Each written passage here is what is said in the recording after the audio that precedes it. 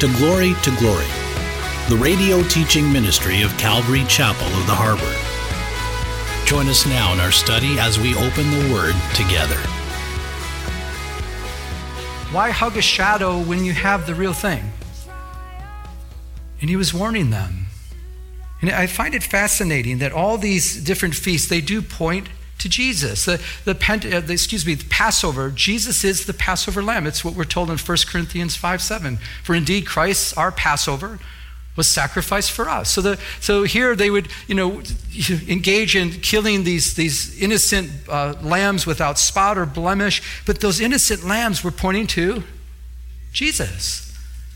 Remember John the Baptist said, "Behold, the Lamb of God that takes away the sins of the world." So Paul is saying, don't get so caught up with these things.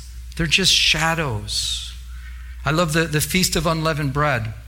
They would, not eat leaven. And so, think of that. Jesus is the bread of life, right? Without sin, right? Without leaven. Leaven is a type for sin. So all of that points to Jesus. I even think of the matzah bread. It's pierced. Isn't that interesting? When they pierced his hands and his feet. It has stripes on it as he bore the stripes upon his back. All these things just all pointing to Jesus. First fruits. Interesting he's telling them not to focus on this, but even first fruits, you think, well, how does that relate with Jesus? Well, it tells us in the New Testament it does. And for the first fruits, what they would do is when they would gather the sheaves, they would gather the grain and all, they would bring it before the Lord and they would wave. It'd be a wave offering before the Lord. And really what it was doing is saying, this is the first fruits. This is our first gathering, which we gather together. And we're just going to wave it before the Lord and give this to the Lord. And it was a sign of faith saying, okay, we're giving you all the first fruits because we know there's a lot more that's following. There's going to be a big harvest because we're going to give you the first of it, right? Well, it says that, but now Christ is risen from the dead and has become the first fruits of those who have fallen asleep. So basically, Jesus was the first one, and then, like the wave offering before God the Father and saying, there's many that are following. And then when we die to be absent from the body, we're in the presence of the Lord. Amen. So they all point to Jesus. I heard a story about a young lady during the time of World War II. Her husband was called to war, so he had to go overseas and fight. So what she would do is, this is a true story too, Vernon McGee, I read this, it's great. I guess she would carry probably one of the largest purses that you've ever seen. She had a purse like this. The reason why she carried a large purse like that is she had a huge picture, like a wall-hanging size picture of her husband in her purse, because she missed him so much. And she would take out, when she would meet someone new, she would pull out of her purse this big picture and say, this is my husband, isn't he handsome? And then I want you to meet so-and-so. And she would because she loved her husband so much. But when the war was over and when her husband came home and she had to pick him up from the airport, do you think she carried that big picture with her and she kept kissing the picture? Like, oh, honey, wait a minute. I love this picture, the shadow, the picture of you. No, she dropped the picture. She had the real thing. And you can, there's some people that are they're so, caught up in the legalistic type of relationship with God. And it's like, oh, you have to keep this, brother. You got to do this, brother. You can't do that, brother. You got to do that, brother. Got to do this. And all of a sudden you're like, okay, I'm a Christian. What can I do? What good can I do? Enjoy your relationship with God through Jesus Christ. Amen. The substance is Christ.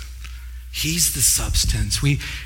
He wants us to have a loving relationship with him. In Christ, he fulfills all the Old Testament rules and regulations and ordinances. It's all fulfilled in him. Remember in Acts chapter 15, remember Paul and Barnabas? They were sharing the gospel and many were coming to know the Lord through the gospel, and all these Gentiles were getting saved and all, and we're told that when this was going on, the Judaizers, the certain men came down from Judea that taught the brethren, unless you're circumcised according to the customs of Moses, you can't be saved. And then they would tell them, you need to keep the law. If you read through this, so get the picture from Jerusalem, from Jerusalem. These religious leaders were coming down. They're saying they were coming down after these Gentiles were saved, and they were telling them, wait, if you're not circumcised, you're not saved. If you don't keep the law of Moses, you're not saved. And while this was going on, what does it say? Therefore, when Paul and Barnabas had no small dissension and dispute with them, do you know what that tells us? That means they were upset. No small dissension. In other words, it was pretty intense. They were pretty much, and I could see that. Paul was a pretty aggressive guy. He was probably just standing there and saying, get out of here. So look what happened. They said they had Paul and Barnabas go to Jerusalem to meet with the elders and the apostles about this question, right? Do you remember what happened? They drafted up a letter. Basically, I'll make a long story short. They went back and forth. What do we do with these Gentiles that now love God and they have the Holy Spirit? What do we do? And it was a debate back and forth. And then finally they made an agreement. James was the leader, and there was an agreement with the Holy Spirit, and they all agreed that let's not put a burden on these Gentiles. And I'll read it to you. It says in Acts 15:19, it says, therefore I judge. This is James. He was the leader of the church during that time. Therefore I judge that we should not trouble those from among the Gentiles who are turning to God, but that we should write to them to abstain from things polluted by idols. So they would sacrifice animals to different gods. So abstain from that. Don't get yourself polluted with idols. From sexual immorality, sex outside of marriage, from things strangled, and from blood. I guess when you strangle an animal, the blood gets in the meat. So they said, no, we don't want you to do that. We don't want you to eat the blood. And I believe too, if you read through this, it's more so for the Jewish believer. Because imagine that what was happening was the Gentiles, they were eating with the Jewish people, and here they're eating blood, and blood's dripping down their face, and the Jewish, they're like, these guys are unclean. These guys, and they're like, so they say, wait, why don't you do this? Don't do that kind of stuff. You're not going to have fellowship if you do that. And that was it. Do you know how free that is for us? It's not a bunch of rules and regulations. It's not keeping all these dietary laws. This is for us today also. If you're a Gentile here today. I was so blessed. A good friend of mine, his stepfather's on hospice care, and he just flew out of state to be with him. And I told him, I said to my friend, I won't bring out any names because I didn't get the permission to do that, but I said to him, if I would love to pray with him before he goes to be with the Lord, or if something happens, just in case, and I would love an opportunity just to pray with him to make sure he knows Christ as his Savior. And so shortly after he flew out there, this is just recently, he texted me and he says, are you ready to pray with him? And I said, I would love to. So I picked up the phone, I called and I got his stepfather on the phone, and I started talking to him, and I was like, I'd love to pray with you to make sure you're right before God and that you'll be able to go to heaven because of Jesus Christ. And I says, do you believe Jesus Christ died for your sins? And he goes, yes, I believe that. And he's crying. I said, do you believe that you're a sinner? He says, yes. And he started weeping. I said, do you want to pray to receive Christ as your personal Lord and Savior? He says, yes, I would love to do that. And on the telephone, he prayed and he accepted Jesus Christ as his personal Lord and Savior. Praise God. Let me tell you what happened when I was talking to this man. I was so filled with God's love and God's Holy Spirit. I was being ministered to in such a powerful way. And I was in that realization, realizing that's truly how simple it is. This is the simplicity of the cross. Admitting that you're a sinner, acknowledging that God sent his son to die for you, turning from your sin, accepting Christ as your Savior, and he comes to live inside of you and he gives you new life. I didn't continue that conversation by saying, well, the Feast of Unleavened Bread, you can't have yeast in your bread. You can't have pork. I'm sorry, but that's going to have to come out of your diet. Sabbath, Saturdays, you have to rest, no work. No, I didn't say that. Why? Because we're not under those laws. He's ready to go home. He's ready to, when, the time comes, hopefully he'll live for many more years. But it was such a beautiful thing to realize the simplicity of the cross. The substance is Christ. Christ is the substance, not a bunch of rules and regulations. If you're here today and you're caught up in rules and regulations and the do's and the don'ts of Christianity, that's a terrible life to have. Be caught up with Christ. Be caught up in his word. Just learn more of who he is. Be caught up in prayer and spend time just seeking him in prayer and fellowship with one another. And that's truly where it's at. I remember being in the nursing home ministry. I loved it. One of my favorite things. I had the activities director. She was a Christian, so she gave me free reign, and I would literally go room to room and ask people, hi, my name is Joe. Have you accepted Christ as your Lord and Savior? And I was just go room to room and just share the gospel. And I loved it. It was just a beautiful thing, and people were just on the edge of eternity, and they would pray to receive the Lord. I've mentioned this before, and sometimes like the next day they would die, or 3 days later they would die, and I had a terrible reputation. They were like, don't let him in your room. I don't know what he's doing, but they're dying after they talk with him. But literally, it was a beautiful thing, and it's just, God's mercy and God's grace was just waiting for them to pray and accept him, and then they would go into eternity. And it was just I got to share in a little glimpse of it. It was wonderful. But I remember talking to this one lady and asking her about Christ, and I says, have you ever prayed to receive Christ as your personal Lord and Savior?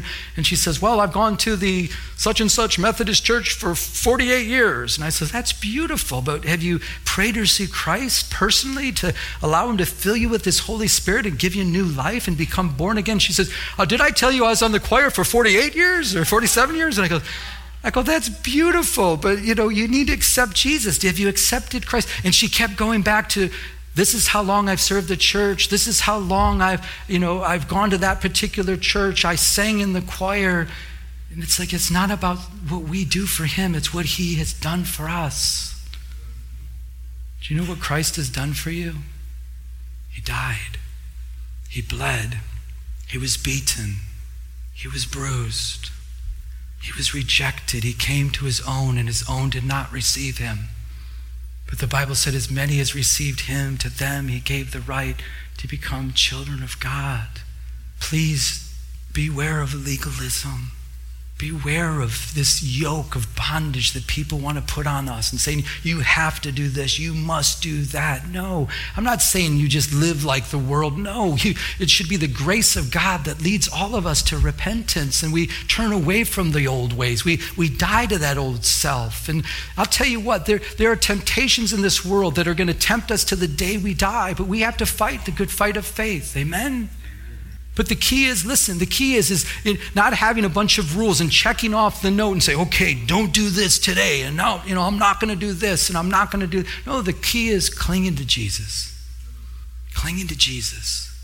Cultivating that loving relationship with the one who died for you, the one who bled for you, the one who gave himself for you, the one who sacrificed his own life and laid his life down that you and I might have an abundant life spiritually. It says he's come to give us life and that more abundant.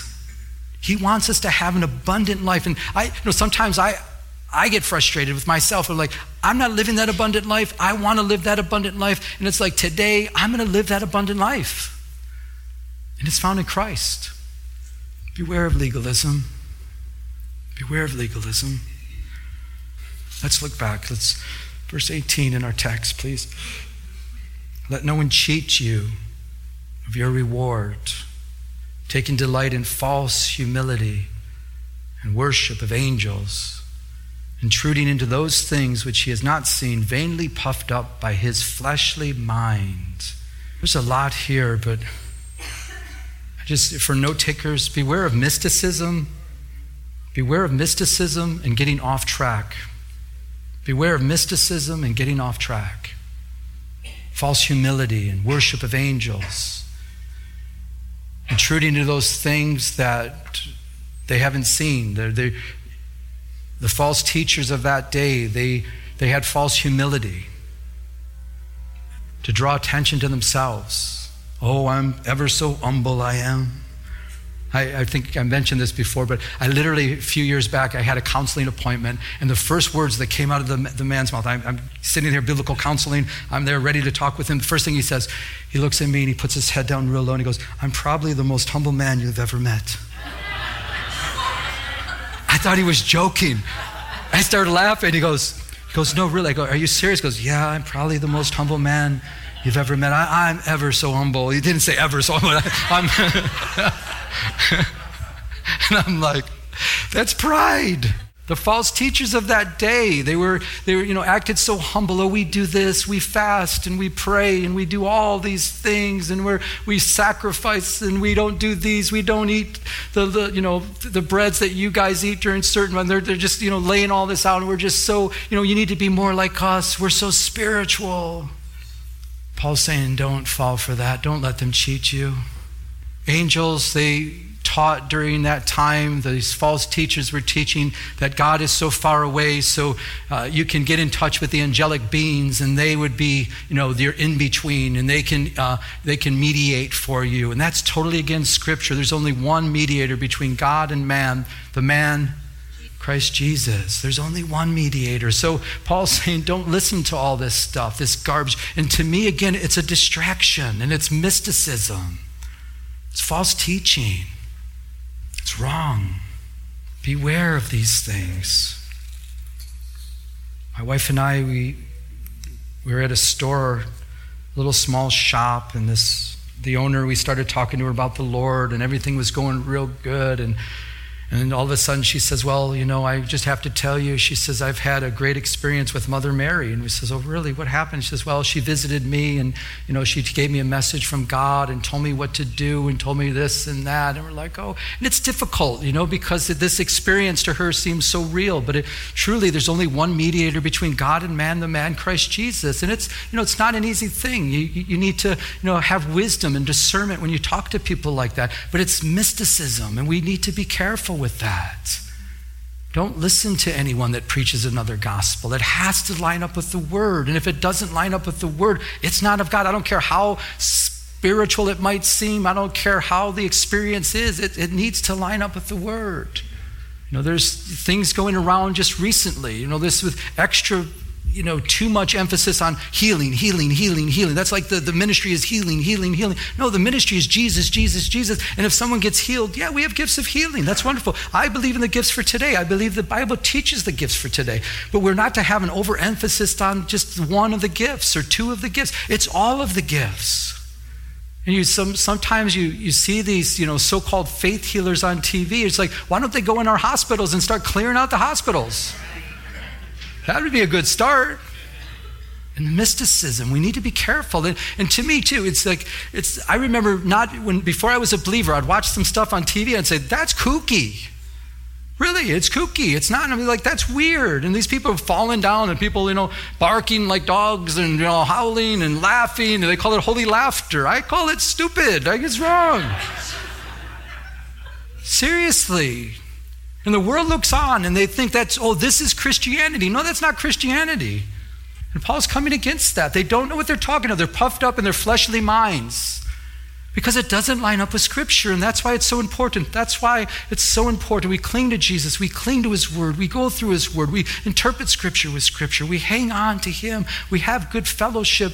But be careful of distractions. One day, when this is all over, let's say the rapture of the church, or maybe, the day that we die, one day there's going to be a reward for every one of us that are believers. It's called the Bema Seat judgment. And Paul's saying, don't let anyone cheat you out of those rewards. Don't get distracted with mysticism. Don't get distracted with things that are not of God. Don't get distracted with things that are false. And every one of us will, at one point of our Christian walk, we're going to be tempted to be distracted. It's like, no, just take a little veer this way. And this, and we have to be careful that we stay on the right track. The enemy is the father of lies. He's a master of deception. We need to beware. Worship of angels. No, we don't worship angels. Lord, help us. But the one good part about this, we're going to have rewards in heaven. Isn't that great? Rewards. I'm happy just to go to heaven. I don't know about you. I mean, I look at my past, I look what I've done, I've seen, all the times I've failed and messed up, and I'm like, God, I'm just happy to get to heaven. Thank you for heaven. But God is saying to you, and he's saying to me right now, he's saying, I have more than just heaven for you. I have great rewards that'll last for all eternity, and I want you to receive those. Don't lose out on your rewards. Don't get distracted. Stay the course. Stay on track. Don't fall for lies. Don't believe in garbage that people put in front of you. Don't get distracted and don't fall to the flesh. Deny yourself. Pick up your cross. Follow the Lord. Die to self. One of the greatest enemies we have is the one we look at every morning in the mirror. It's like, hello, there's the enemy, number one. It would be good for us to say, enemy number one, you're dead. Old man, you're dead today. Paul the Apostle said, I die daily. I don't want us to lose out on a reward. I even think of this whole thing. I don't know if this is, I'm not standing behind the pulpit. I've said this before. This can be opinions, okay? So this is my opinion.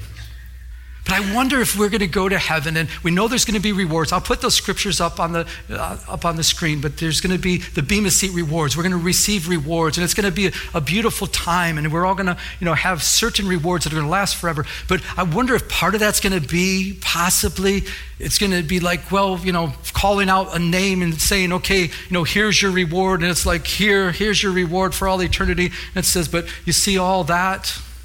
You were supposed to get all that.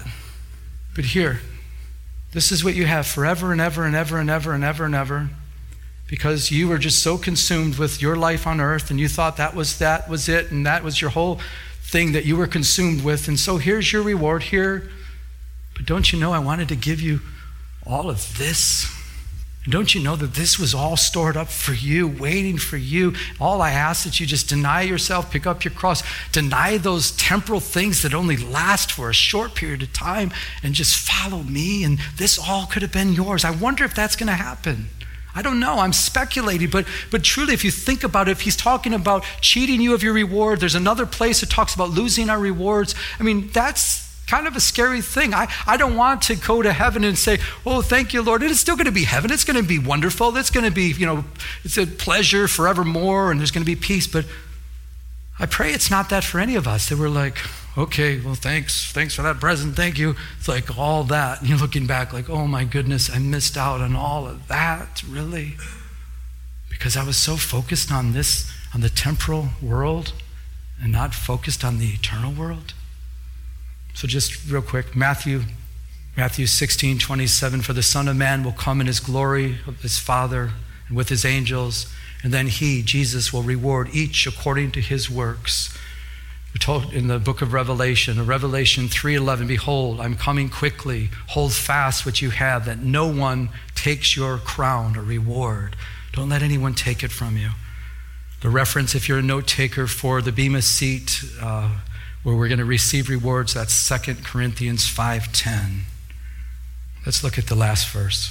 Verse 19, it says, and not holding fast to the head, from whom all the body, nourished and knit together by joints and ligaments, grows with the increase that is from God.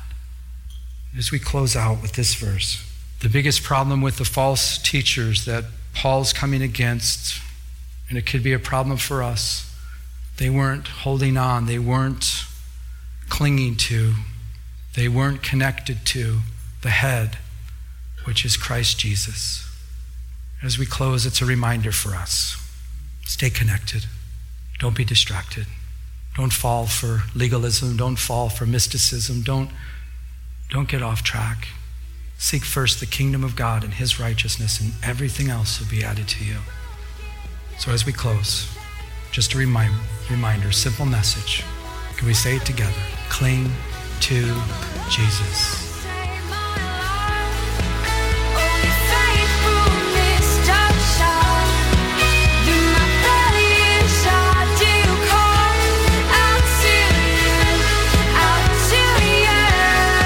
You have been listening to Glory with Pastor Joe Pettick, an outreach of Calvary Chapel of the Harbor. If you would like to enter into a personal relationship with Jesus Christ, call now at 714-788-8221. That's 714-788-8221. We'd like to extend an invitation to visit us here at Calvary Chapel of the Harbor. Our address is 16450 Pacific Coast Highway in Huntington Beach, California, 92649. We're located in Peters Landing Marina in Huntington Harbor. Our Sunday service times are 10 a.m. and 12 o'clock noon. Our Tuesday evening Bible study begins at 7 p.m. Now, may we continue to go to His throne of mercy as He changes us from glory to glory.